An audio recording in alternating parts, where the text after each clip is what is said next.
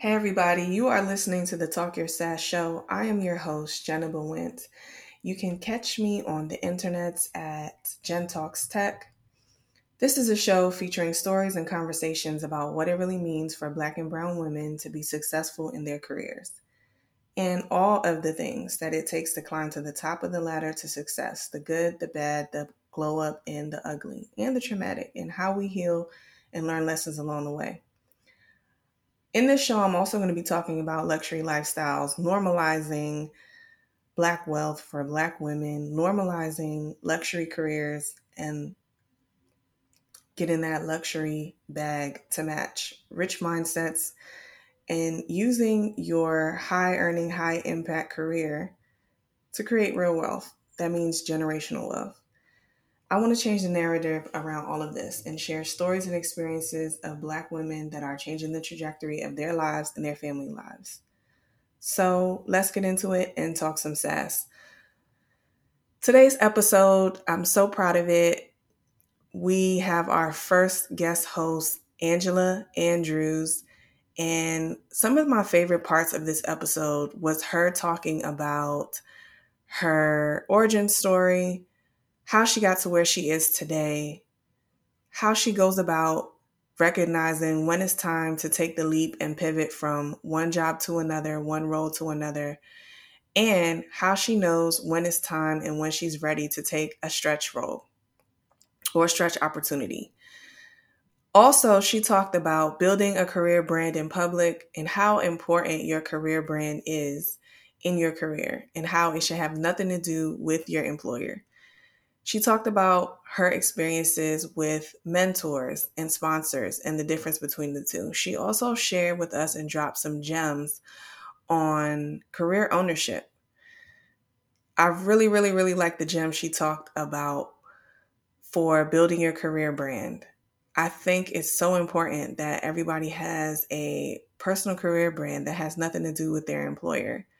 That really helps them not only get a seat at the table and helps them attract opportunities, but it helps you build your own table. So let's get into this episode.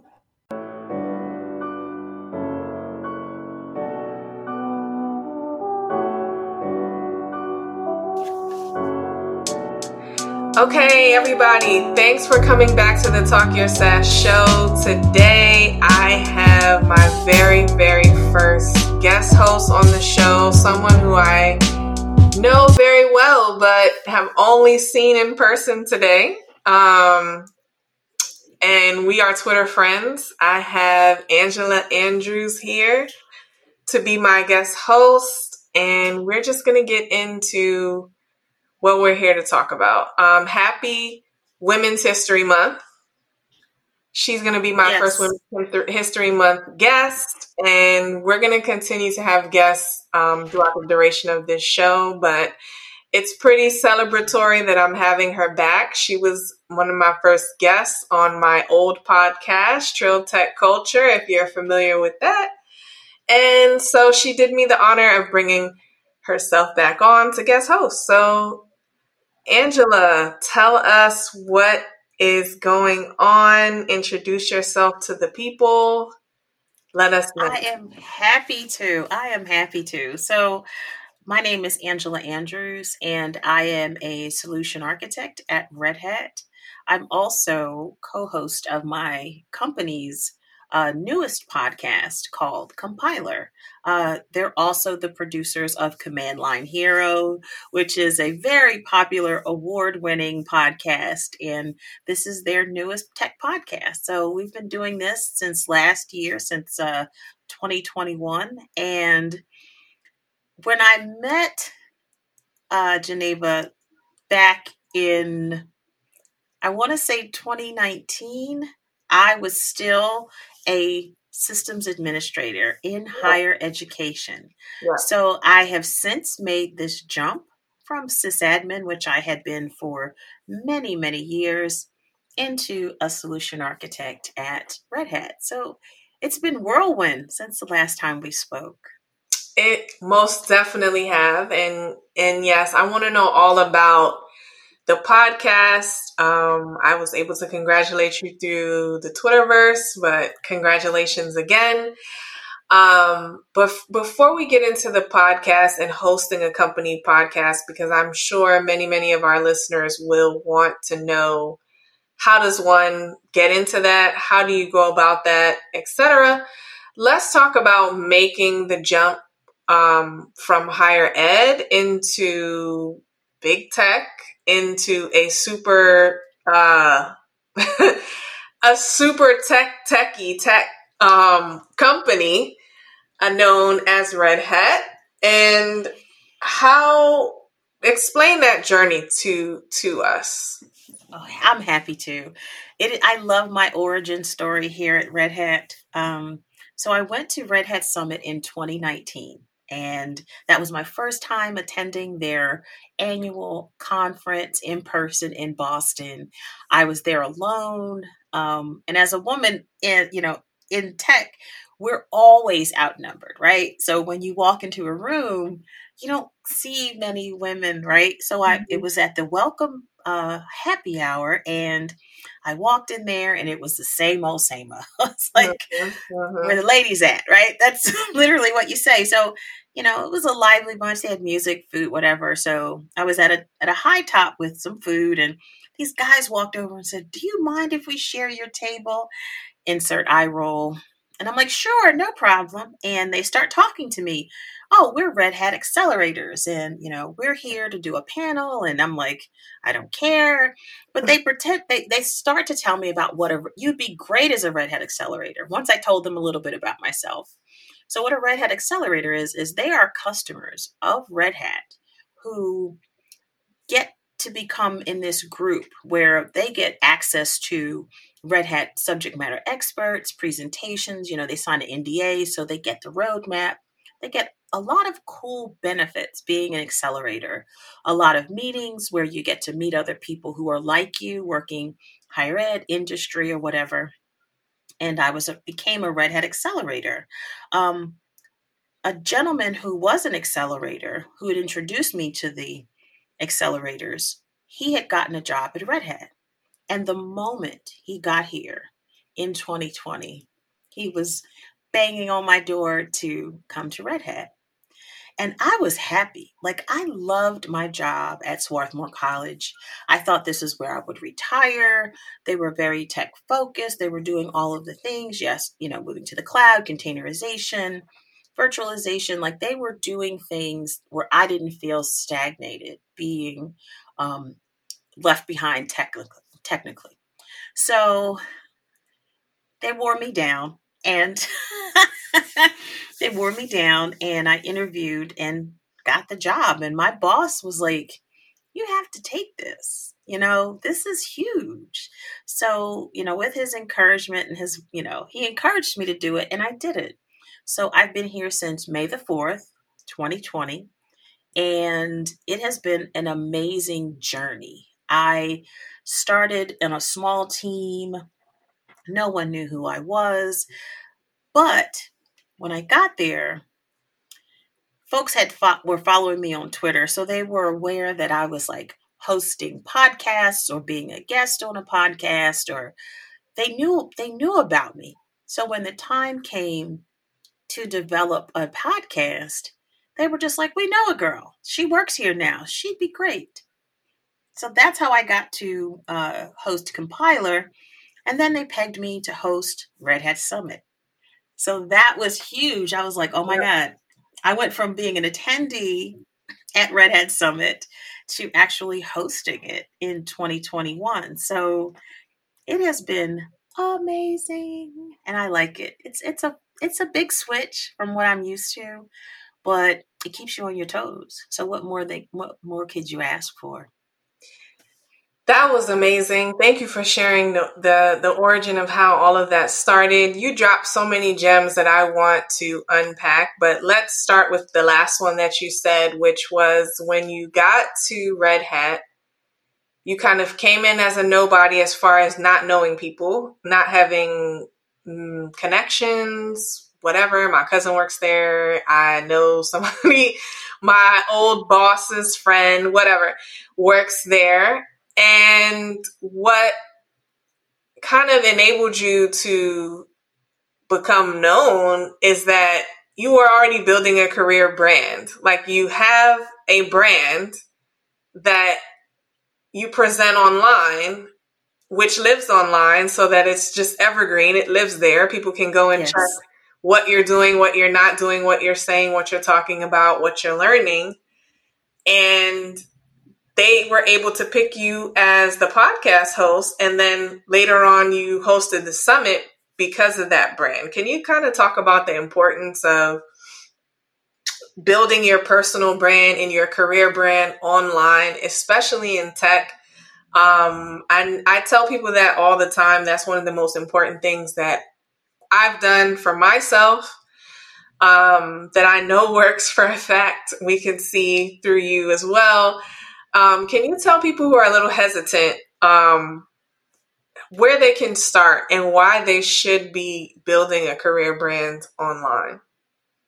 Okay, so when you apply for a job, the first thing a hiring manager or a future employer is going to do is Google you, right? That's the first thing they're going to do.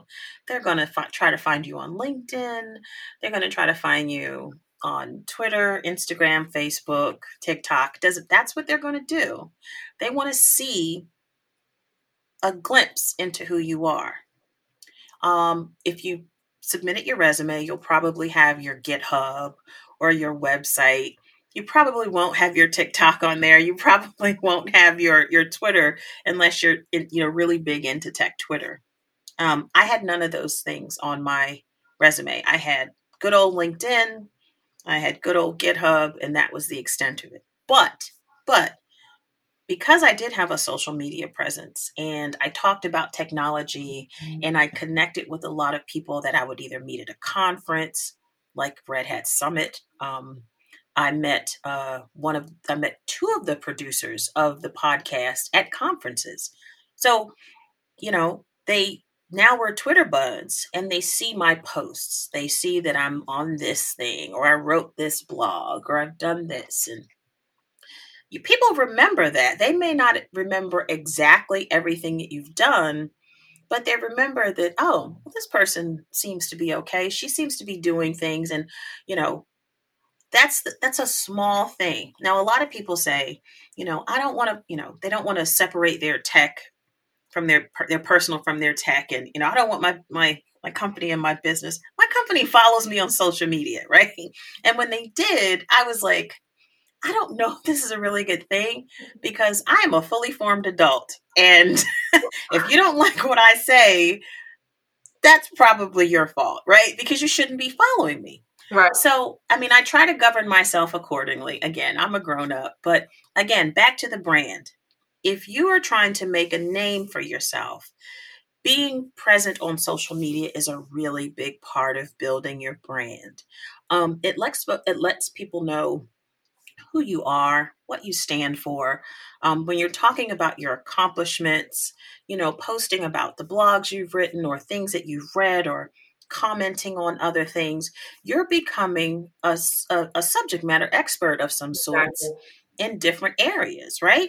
So someone can see the stuff that you're talking and posting about. Someone can see that you've written a blog post about passing a certification, right? Because people share it. I don't have the hugest following, but enough people know, oh, that's the woman who works at Red Hat. I don't even have Red Hat in my Twitter profile. I have a link at Red Hat, but I don't say I work at Red Hat.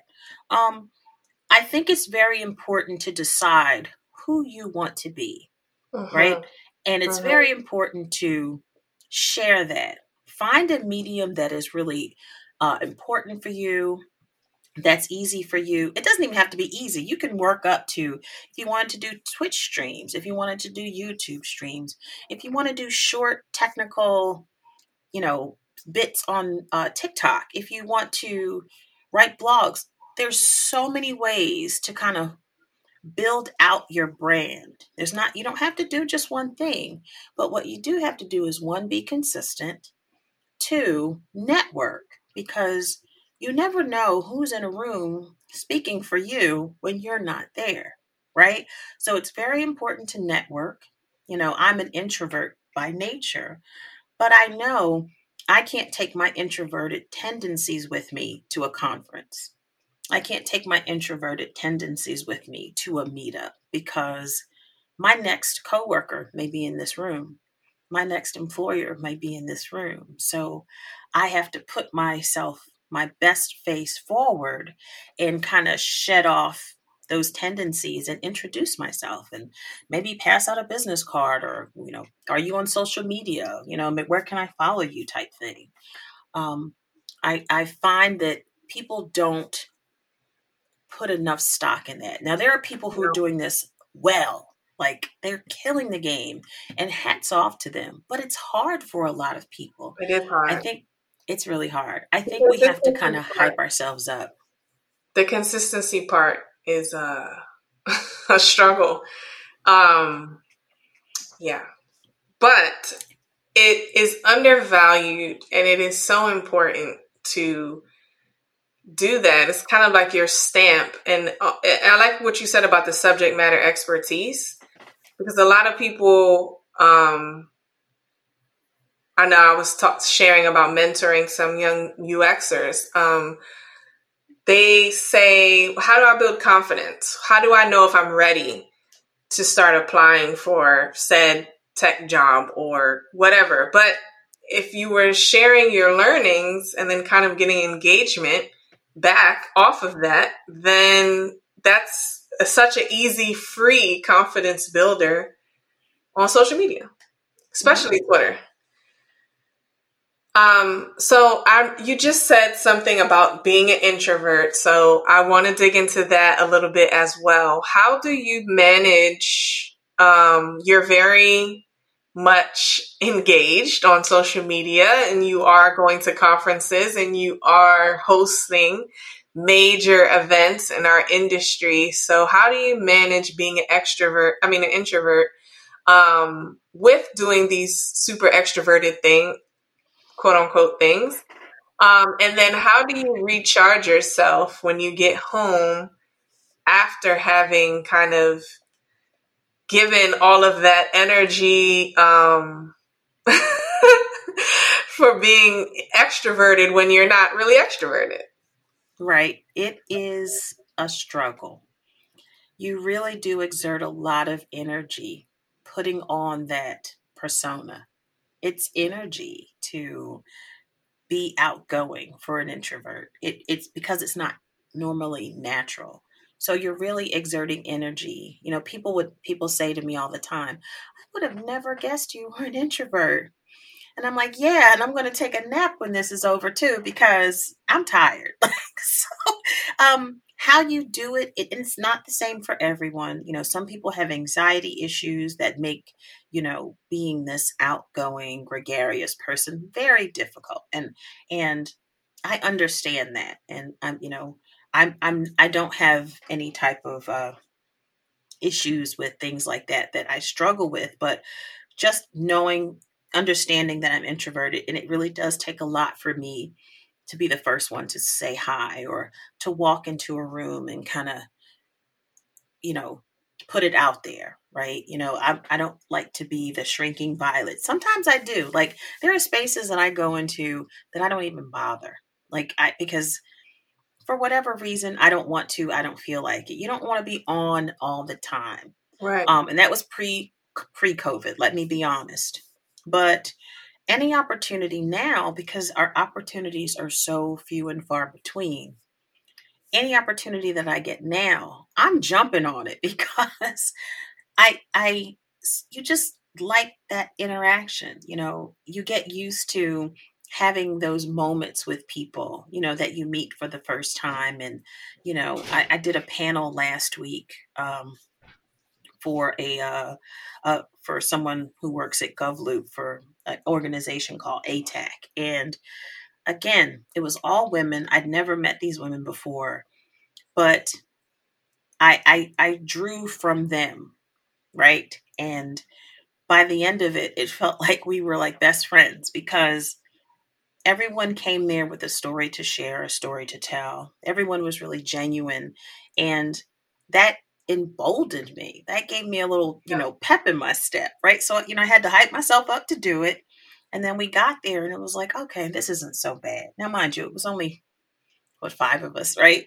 But you have to, sometimes it's about matching energy, I was just right? going to say that. Yep, we were able to match energy on that panel, and it really worked for the best. Sometimes you just have to do that, and that's okay because there are going to be other people in the room just like you, right? And you're going to see their energy, and maybe those are the people that you walk up to, and those are the people that you introduce yourself to because they're going to feel your energy as well. So, I will say this, and I said this to a friend of mine 2 weeks ago. And I was like, yeah, sometimes when people are just like loud and over the top, they make me tired, right? Like because it's a lot. You don't want to be rude to Yeah, them. You it's want to true. it is. And you're listening to them and it's just like, oh gosh, Mhm. energy has to go Yeah, somewhere. you automatically get that, like, it's like a Exactly, weighted blanket. Like, like a weighted blanket. And she looked at me like I was crazy. Like, how dare you? Like, you have to be the biggest personality in the room. And that's not what I meant. It's not what I meant. Sometimes, as an introvert, maybe she doesn't know that I'm introverted. So I didn't explain myself well. But sometimes when people, put out so much energy, again, it has to go somewhere. And, you're sucking it up and you're just like, at some point you can't hear what they're saying, it's just too much. You've been in a room where someone's been too much. we've yeah, all we all we've have. all been there, right? Yeah, So that's what I was saying. Like at some point you can't hear it because it's doing something to you. Now, in most situations you're not going to run into folks like that. I mean, there's probably one, but again, if you're trying to build your brand, if you're trying to network, if you're trying to get out there, and social media is the great equalizer, right? We yeah, can be whoever we want to be behind these yeah. keyboards. We can be a superstar and you'd never know. So Mhm. I say this, when you say, oh, I can't do it. Yeah, you can. If you can write we used to have creative writing in high school or in school or whatever, and we had to write a story. Well, write a story for yourself. What do you want to be today? What do you want Yeah, to put out today? Right. So you have to be intentional. Sometimes you do have to come out of your shell a little bit, but sometimes you can kind of meet someone with your similar energy, and that's that safe space where you can go. Um, and again, social media equalizer, use it to its full advantage. You don't have to see people, you don't have to engage with people, but you can build your brand. Let people see what you want them to see. Let them see your body of work if that's what you're putting out there, and be proud of it. You don't have to Twitch stream, you can write, you can do a whole lot of things. So to anyone who is, not sure about that, there's many ways. yeah. There's many ways. There's not one way to build and secure your brand. There isn't. Find what works for you. Find what works for you, and I would say find what doesn't feel forced, because a lot of people are trying to force mediums that don't really match with their personality or what they can consistently show up and do. So Mm-hmm. do what works for you, do what's not forced. I want to go back to you had a great boss, someone who was a champion. Mm-hmm. And I encourage people to have career champions, and not so much the mentor, but the sponsor is so important, right? The sponsors. Mm-hmm. So let's go back to when your old manager said, you should go for it. You have to apply. You have to take this job. Let's go back to why that was important, that particular encouragement. And then let's go into the confidence and the mindset that you had and used to take this kind of stretch role. For anyone out there who doesn't have experience with a stretch role, is looking at a stretch role like, I could never do this, it's too much for me. job is too big for me, I'm not qualified, blah, blah, blah. Okay, so the bosses, it was more than one. So I had gone to a full stack coding boot camp, and my boss encouraged it. He helped pay for it. And when I was feeling like I was outgrowing my position, he said, "You have to go and do what you have to do," right? He encouraged me. We still talk to this day. This manager that I left at the beginning of 2019. Then the next manager, he and I had gotten really close. Our offices were next door to each other, and we bonded because we were both like these AWS geeks. This is all we would talk about. This is because he loved it. He wanted someone to talk about it. And he understood that there's so much, there's only so far I can kind of go in this role. I couldn't take his job unless he left. I worked in higher ed, so there was really no place to go, right? There was no growth. But when the job came up, I had a sponsor, and that sponsor was the gentleman who was the Red Hat accelerator. Once he got to Red Hat, he talked to his boss about me. They were looking for solution architects, and I met his boss, and I met his another manager. These are the people that I interviewed with, and if it weren't for him being my voice when I wasn't in the room, when they were saying we need solution architects, and he was like, "I know a girl," and he would show them my YouTube videos or whatever, and they were like, Like, "Oh, Graham. she's good." Yes. So Graham. because they could see me and what I could do. Yeah, they were only 2-minute videos, but in those 2 minutes, it was enough to make an impact to these gentlemen. They wanted to speak to me, they wanted to talk to me and interview me, and they did. So I've been really blessed in my career with great managers, great sponsors, people who don't mind saying, "I know a girl," right? It's been happening to me in Red Hat since I started, where people say, "I know this woman and I think she can do that." I've gotten some of the greatest assignments just because you meet someone in the office, you meet someone in the bar, like literally our bar to a hotel. Like I've met people in my company. Yeah. And then when they're doing something, they say, "What about that Angela Andrews?" That's all it is, right? So I'm not I don't think I'm as intentional about my brand as I used to be because I was trying to get somewhere, but I'm comfortable in my brand, right? I'm comfortable um, being a spokesperson for myself and for my abilities and definitely for others. Now I like being that voice for other people when, I can be that sponsor. So it has afforded me the ability to reach back because so many people have done it for me. Right. And that's the ultimate flex when you're in a position where you can say, "Okay, let me do something. I can do something for someone else that's meaningful," and that feels really good to me. So to my bosses, thank you for allowing me to grow. To my sponsors, that are past and current, like people are still talking about, "I know a girl," right? Thank you to them because one, I'm my authentic, genuine self, right? I try, and people accept me for who I am, and that's really important too. So thank you to all those folks who are helping me along the way. I love that.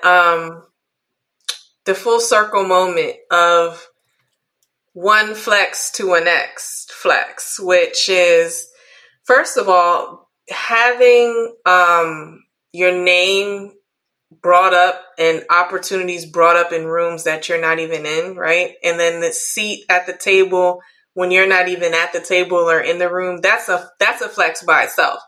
And then when you can turn around and do that for somebody else, especially a Black woman, Black man, whoever, That's the ultimate flex there. So I love all of that. And I'm currently in that space as well. I love it here. Um, and then two, I wanted to go back to the stretch roll. Right. How did you approach it? Get through that, and then anything you can share that would help someone apply to the stretch roll and kind of get over that imposter syndrome with the stretch roll. Yes. So what you just said was me. I had imposter syndrome out the wazoo when that gentleman said, "You can do this job." And I said, "No, I couldn't." So we had a lot of tension because he was so sure. He would send me job posts. I would delete them. I wouldn't apply. I was like, I cannot do this job. This went on for about 2 or 3 good months. He wasn't Wow. there. He started in January. I started in May. So think about how much we had conversations, and I was just like, there's no way I can do this job. I read the job description and I was like, I don't know this stuff. So, but I did know this stuff. And what I think my biggest asset is the curiosity that I have and the ability to learn. Of course, I had done systems administration for a very long time, so technology wasn't an issue. I had a technical background. Now, when we read a job posting and we're looking at these specifics and we're like, yeah, SQL, I know how to spell it. I've never done it. Maybe I worked with a different database, right? There's these things called transferable skills that really don't have to match apples to apples, Yep. right? Yep. If you're in the neighborhood, you're close enough. Look at a job posting. You don't have to match 100%. If there are key requirements in a job post that you have down pat. Oh, I can do this. I can't do this. I can maybe do this. If you can go back and forth and be honest, go ahead and apply. There's nothing. Don't let yourself say no. You've just knowed yourself out of an opportunity. Let them tell you no. Let the interviewer say, go through the motions, go through the interview, and let them say, maybe you're not a fit for here. Okay, that's fine. Don't close yourself off before someone else even gets to hear you or see or talk to you. Don't do that. The stretch role, it was not the roles that I was used to. I was a doer. I was, racking and stacking. I was supporting Windows. Where's Windows at Red Hat, right? I did Linux, virtualization, VMware, they have their own virtual platform or whatever. I did a lot of hardware. They really don't deal in hardware, right? So it was a stretch. So I came in with the curiosity. My interview was they wanted me to learn as much as I could about the portfolio in like 4 days. I was a Red Hat customer. I used RHEL, a little bit of Ansible, but the Red Hat portfolio was huge. So I had to pretend that I was a solution architect and the people that were interviewing me were customers. And I had to talk to them like I was an essay. I wasn't an essay, never been an essay. I've had essays, right?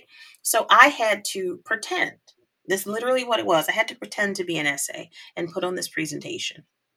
And they gave great feedback. I had, what I could work on, which was amazing because, a lot of people go through an interview and don't know how bad they did or how well, if you did well, you probably get the job, right? If you didn't do so well, you don't know what you messed up on because usually you don't get that feedback loop, right?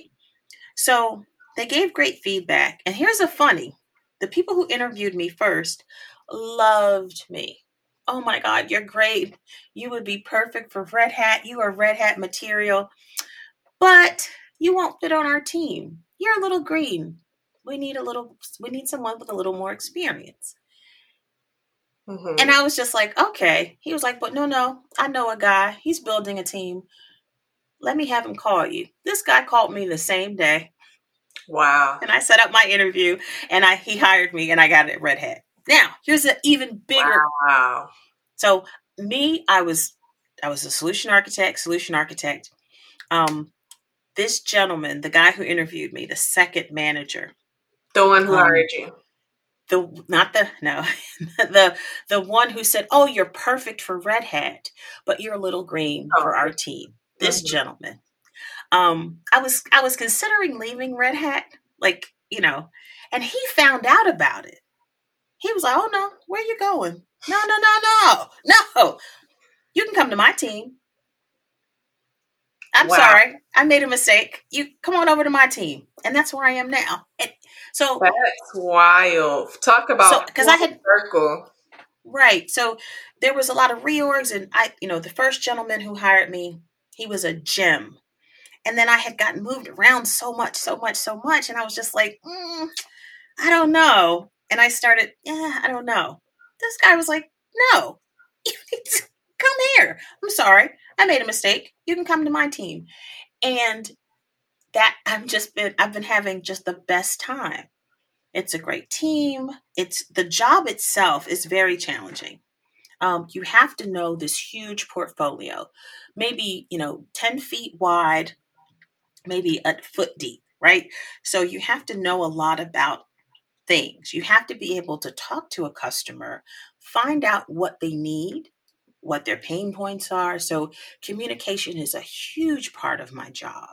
Yeah. Being able to do discovery, being able to communicate, empathy is a huge part of being a solution architect, because I've for me, I've been in their seat. I would have to implement a technology or research a technology or fix something in my environment, and I would have to go out and find those things. So being empathetic is a huge part of my job. It's not in the job description, but I think it makes me a much better essay.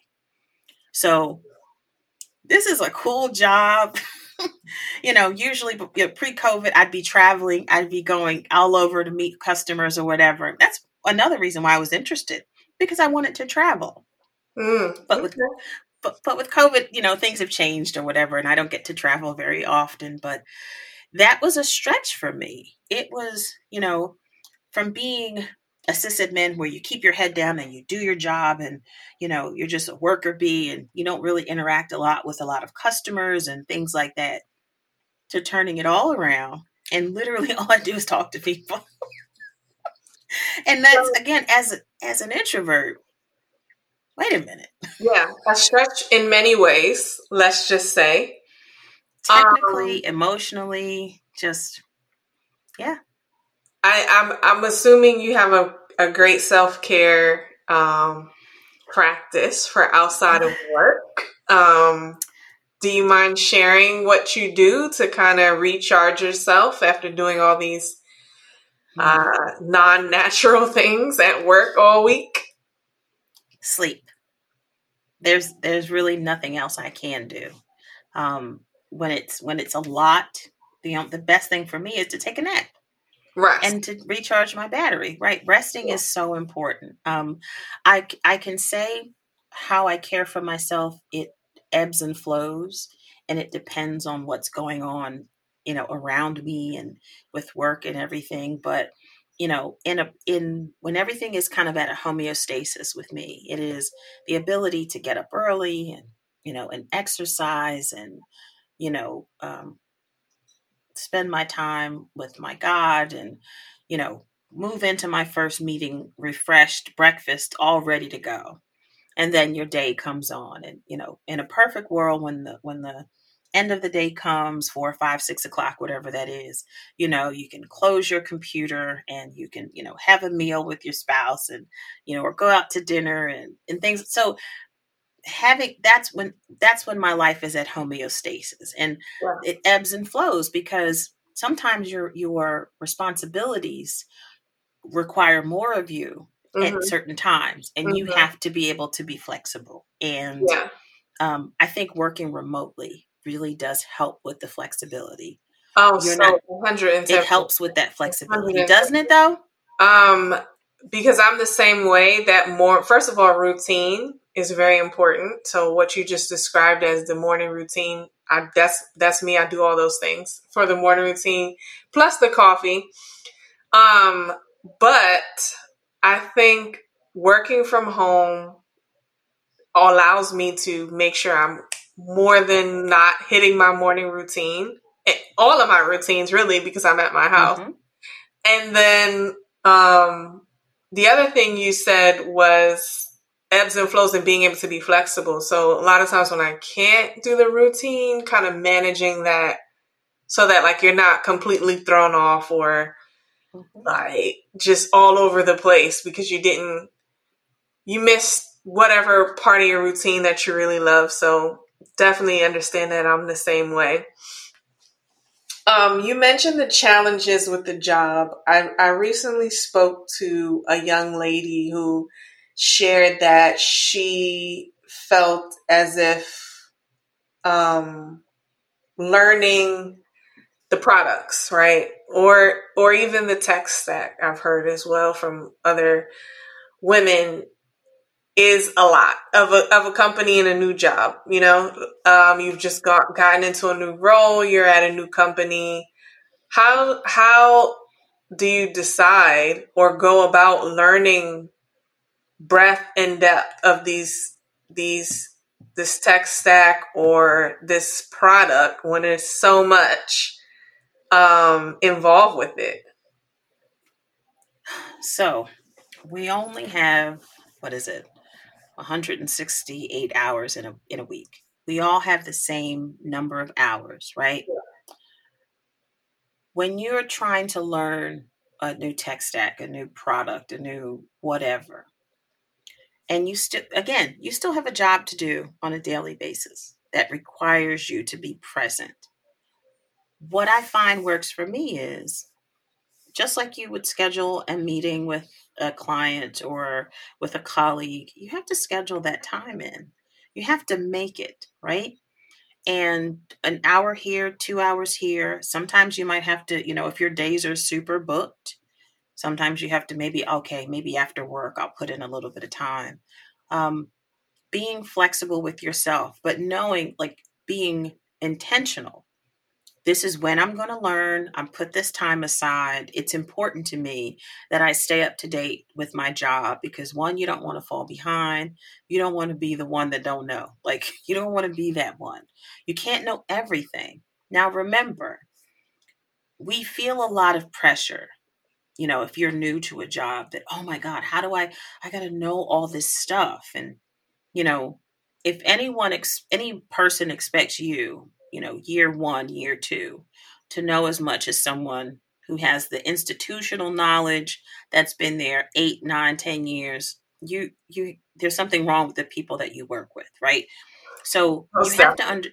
yeah, it's something wrong. So you have to understand that you're probably setting your bar higher than what people expect of you. But I can speak as a woman and as a Black woman, where you've been told your entire life you have to be twice as good to get half the credit. Like, you have to go above and beyond, Right, right. and it feels like it's never enough. And am I learning this fast enough? Am I learning it correctly? Like, it can be very suffocating. Just know every interaction that you have with enablement, with a new product, if you're reading, if you're going through a course, if you're listening to a talk on something, you're making those mental marks and you're learning. You're maybe not actively learning, like you're not writing or doodling or whatever, but understand that all of those interactions start to pile up, and you keep having it, and you keep having the conversations, and you keep going back to the product, and you keep going back to the course, and you're so what I'm saying is, schedule your time.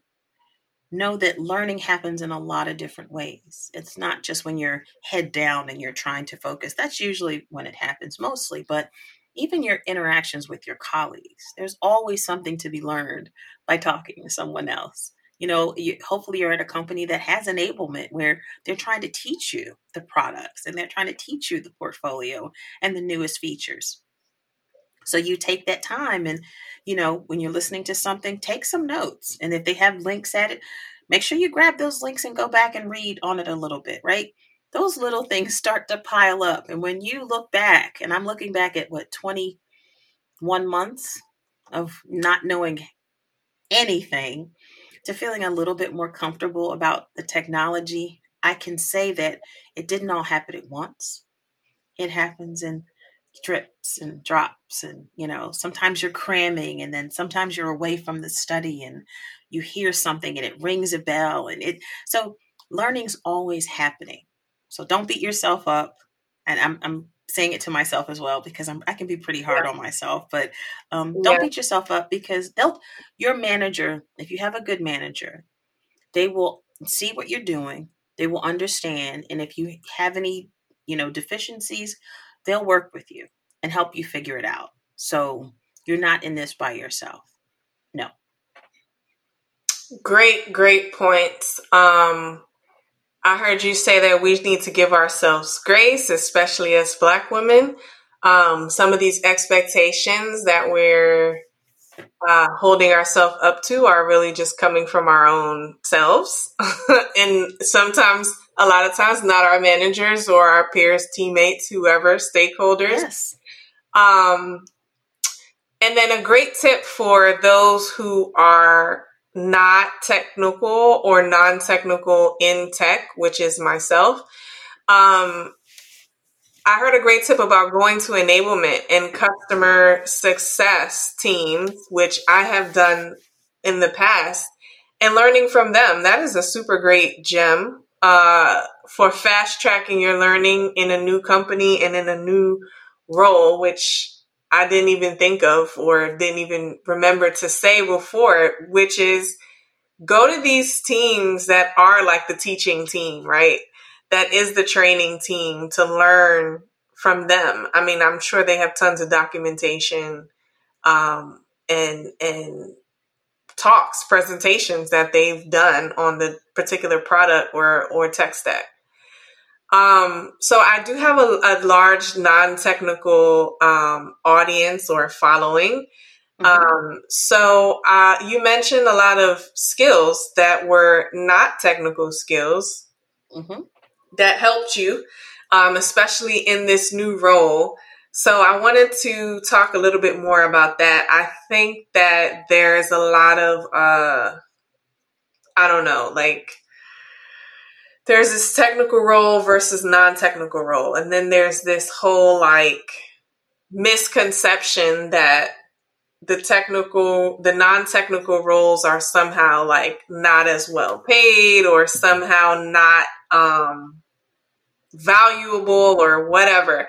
But these skills that you mentioned were key skills in you doing your new job well, and had nothing to do with certifications or a technical skill. Can you speak to how important what they call soft skills are, or skills that people normally don't think of as important in tech? I am happy to. So let's think about this for a second. When we talk non-technical roles, there are very few of those that exist. And the reason I say that is because a lot of jobs out there require you to understand technology.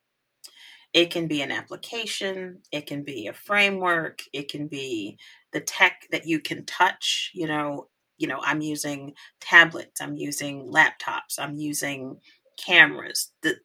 This is all technology. All this stuff is technology. So I would always argue that every company is a technology company, because all of us have to use some form of technology to do whatever it is we're tasked with, right? We're not just pen and paper and file cabinets and typewriters anymore. We're done with that.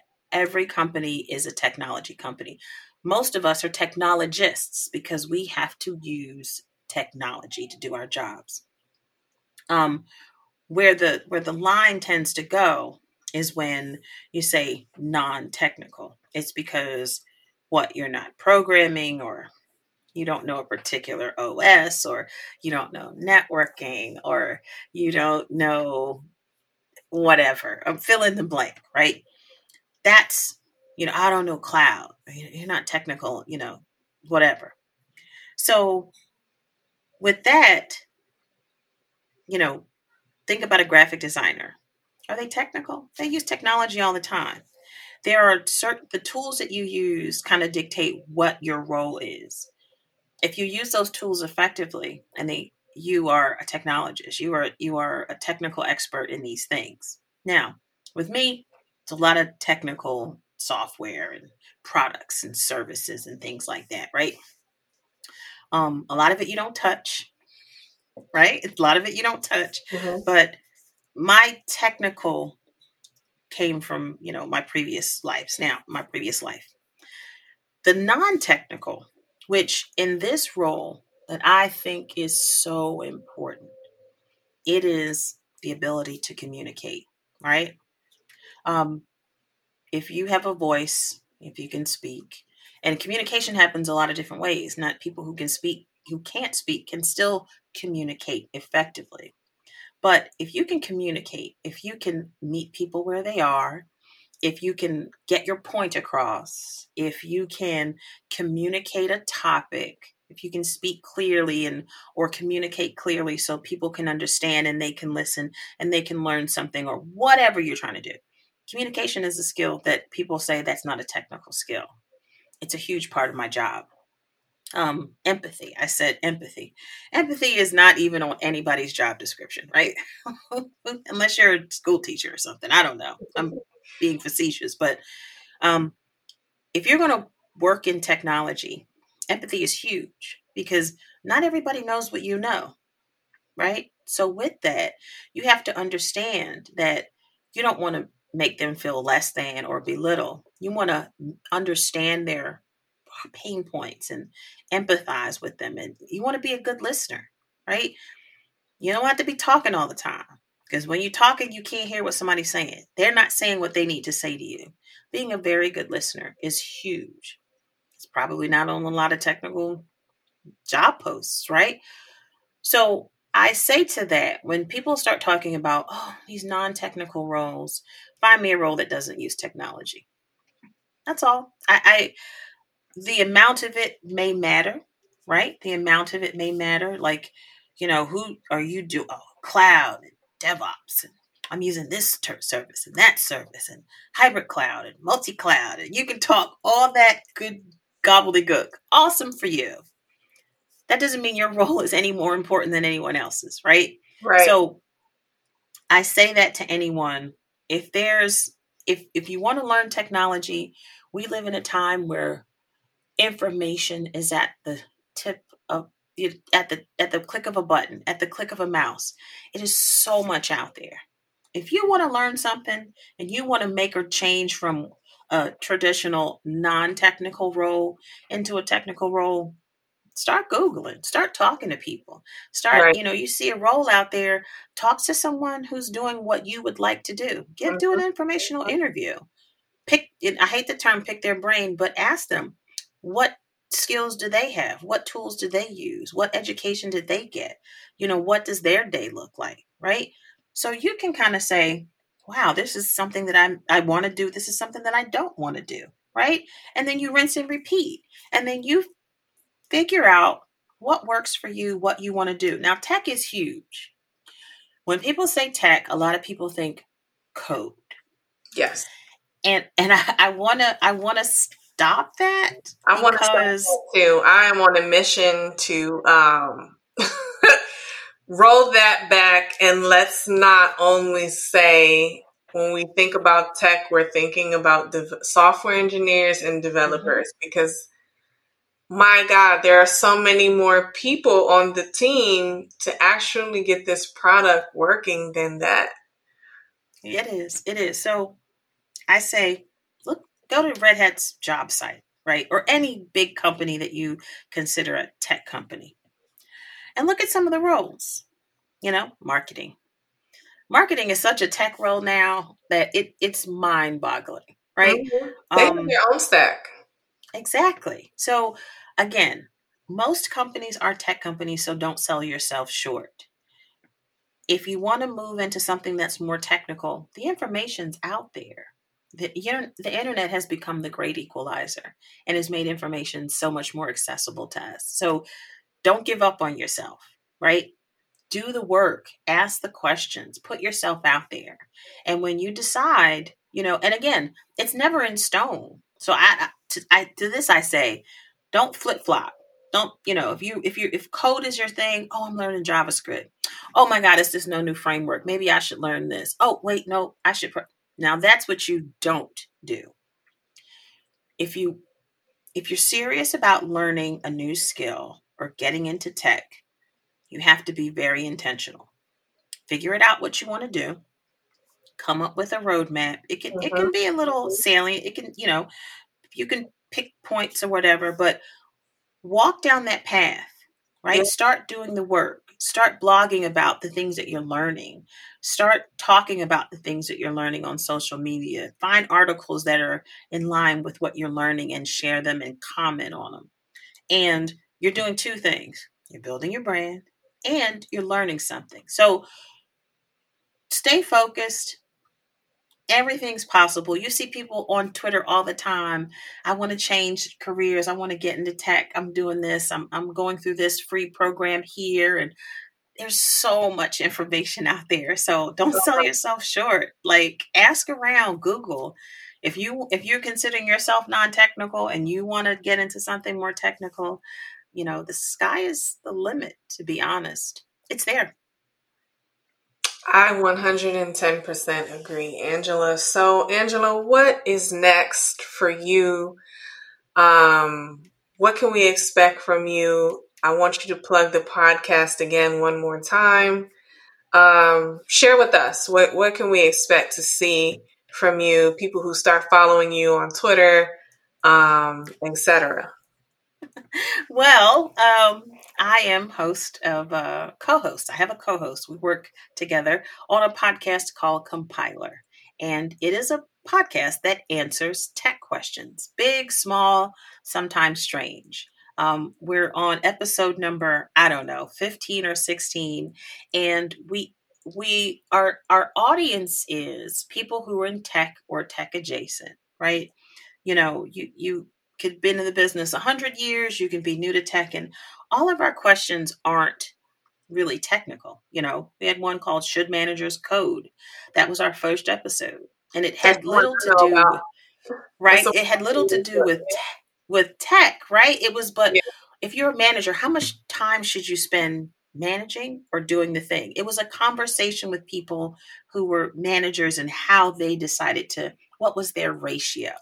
We have it teaches. A lot of us don't know what edge computing is, and we had a edge computing episode that tried a analogy. Pizza shops, right? We try to make it smart. We're just answering those questions, those tech questions. We try to make it super approachable. You can find it anywhere that you find your podcast. It's called Compiler. Go to compilerpodcast.com. That is our website. And if you want to look for me, I am on Twitter at Scooter Phoenix. So, long story behind the name. I will never change it. I love my nickname. It means a lot to me. And I chat and talk about all kinds of things. So whatever is on my mind, my latest fancy is sketchnoting. So it's a process where you kind of draw pictures to communicate information. You will see people doing it at conferences, and at the end of a talk, they'll have this picture that kind of outlines everything that was just talked about in a talk. Um, I've done it maybe a few times over the years, but there's some amazing sketchnoters How out is it there. working for I'm you? trying. So it is time consuming, because I'm not an artist. So to like draw icons that kind of make sense, you have to really try and, but sketchnoting, like any other skill, the more you do it, the better you get. Yeah. So if that's something you're interested in, there's this great book, it's called the Sketchbook Sketchnote something. There's not a lot of books on sketchnoting. It has a black cover. If you Googled it, it's an amazing book. Google, hashtag sketchnotes. You're going to see people and the stuff that they've done for Wow. talks or for notes. Like I'm doing it for notes for a certification that I'm studying for, and I'm putting a lot of the concepts in pictures. And when I can't remember something, like, give you an example. How do you delete a user from HT password in OpenShift? Right now, I just said a whole lot, and I have one picture with four little icons on it that literally explains everything you need to do. So Wow. that's what you're doing. You're trying to break down these really huge concepts into these really small visuals to make it make sense. And build So those mental models so you have the picture in your head. Yeah. exactly, exactly. So I don't know if I'm a little long-winded when I take notes, but then at the same time I remember pictures and visuals when I'm studying, so maybe it'll work. I don't know. I'll try. Pick and choose. Not every topic has to be a picture, right? You can pick and choose. So I'm a long-winded note taker. Is Yeah. that the term you just used? I Yeah, too am a like long-winded note it'll be taker. like bullet point, dash, like all this stuff just to put that one concept out there. So Same. I don't know. We'll Give it see a though. try. I'll give it a try and then I'll send you a DM. I might DM you the picture and see Here you go. if it Let makes me show sense. you this. So no one else can see this, but this is a whole lot of writing and That just a is couple of cool. pictures. I love this. So it's a small thing, a concept, a complicated topic, but this is like the full page that I did. Hold on, I'm trying to. There you go. Is that better? That is better. I So, love this. so listeners, you can't see, but I'm actually showing her a, Maybe a, a sketch note on my iPad. I think I'm trying to do put some images in the show notes. Well, I actually tweeted this one out. The one the big one I just showed you. I actually tweeted that one out. I was like, I wonder who else does sketch notes. And of course, someone says, so and so does sketch notes, and so does sketch You notes. know how So Twitter is. I love it. I love it. So Yeah, yeah, and I got people who are amazing sketch note artists. So so it's cool. awesome. Okay, Angela, thank you so much for coming back on to my show. Thank you for spending time with the Talk Your Sass listeners. Best of luck in this new role, and we'll be talking again. Thank you so much for your time, and it was a pleasure talking to you. Thanks for tuning in and taking your time out to check out this episode. I hope you enjoyed it. I want to know what you think about this episode, so please DM me, reach out to me on Instagram or Twitter at GenTalksTech. You can also email me questions about the show. Let me know what or which dope black women in tech that you want to see guest host with me next. Email me at message@talkyoursass.com or you can text me at 202-978-4072. You can find this episode online at talkyoursass.buzzsprout.com. Please don't forget to like, subscribe, share, and review. Refer your tech best friend or your favorite tech baddie. Head over there and read the full show notes. If you really want to see us win, leave a review wherever you listen to your podcast, whether that's Spotify, whether that is Google Podcasts, I don't know, but check it out. I love hearing from dope women like you, so I love reading y'all reviews, questions, and comments about the show. So if you have a minute, go ahead and do that and leave one for me. Again, thanks for listening to the Talk Your Sass show with Jenna Wentz. Until next time, I am making room, taking up space, and of course, talking more sass.